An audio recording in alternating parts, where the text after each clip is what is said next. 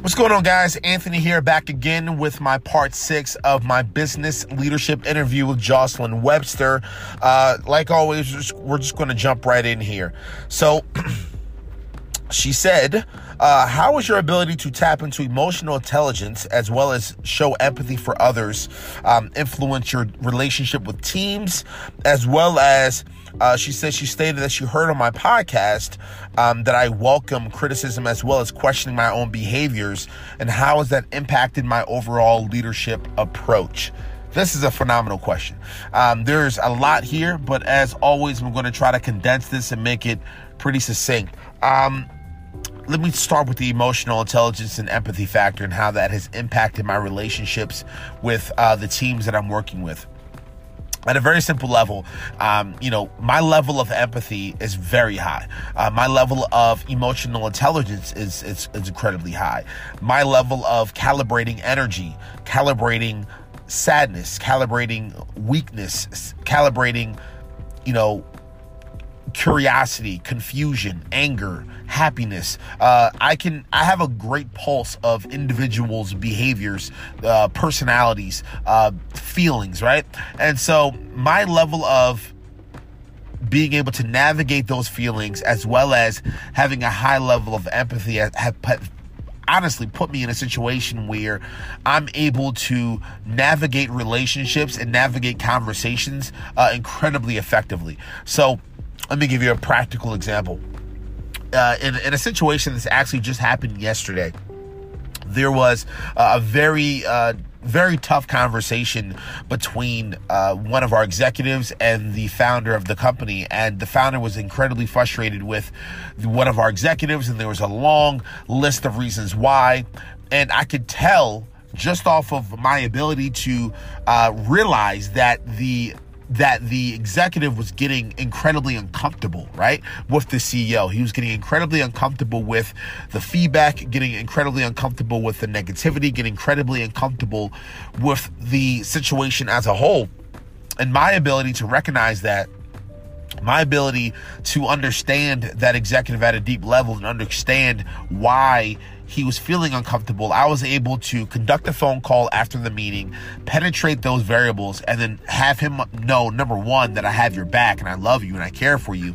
And number two, that I realized that you were uncomfortable and I took note of that. Thus, I'm going to have a conversation with my CEO and let him know those times throughout that conversation you felt uncomfortable so that he can learn for the future. Now, that may have been a little confusing for you guys, but I think there's a few things that I feel you guys should be able to pull out that would be incredibly valuable for your careers moving forward. You need to have an ability to understand when someone is not only feeling uncomfortable, but knowing when to bring it up and knowing how to provide constructive feedback to the person that is making them feel uncomfortable. This has given me the ability to have great respect, great speed, and great relationships on both ends of a team.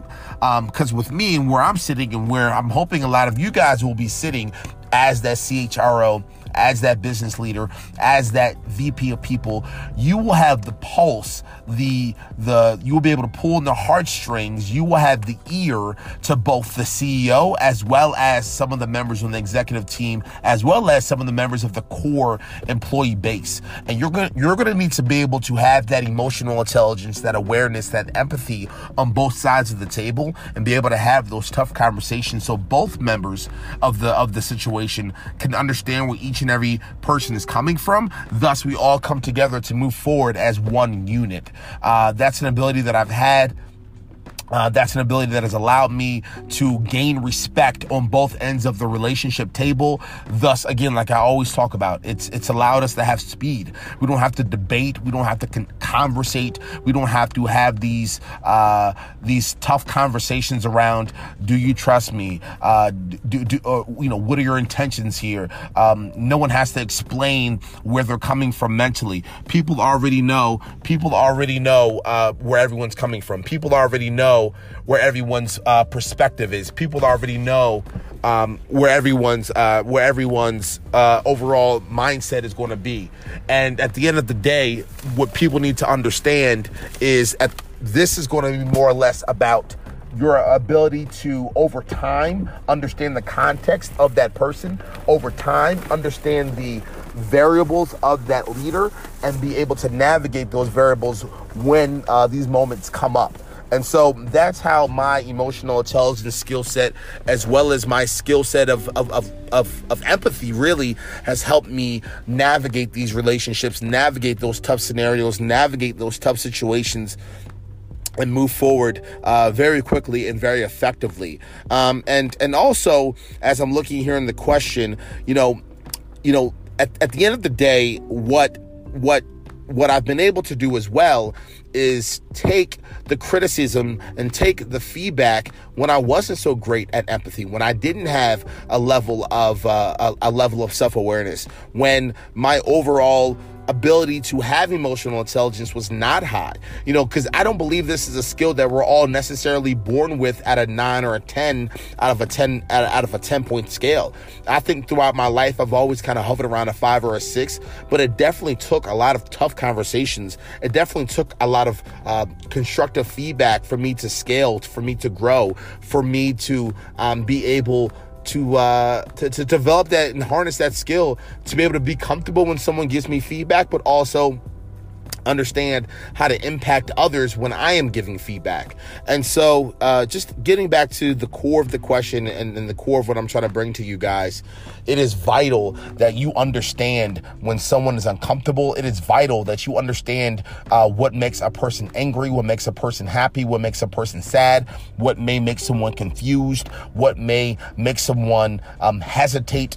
It's vital that you understand someone's personal context and background and upbringing when dealing with them at an executive level, because it will give you everything you need to be able to navigate the tough waters of that relationship. So I'm hoping I was able to bring value. I did my best to kind of give you guys a tangible example, but this is what I'm often been referring to as it pertains to emotional intelligence and empathy, and as it pertains to that feedback piece.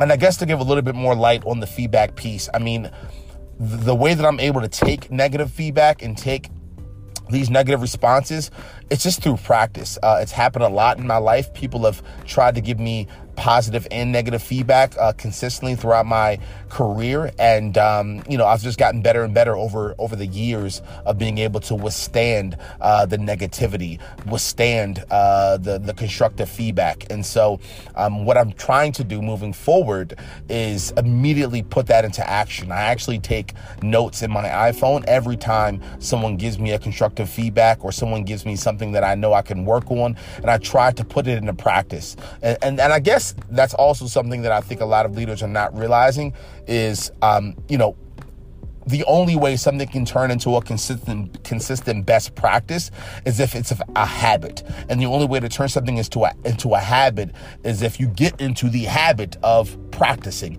getting to the habit of trying to implement, whatever the feedback is going to be, and not just hearing it and letting it soak in for a day or two and then getting back to your traditional behaviors, your traditional way of working and way of leading. So, as always, I'm hoping I was able to bring value. I'm hoping I did a great job of answering this question.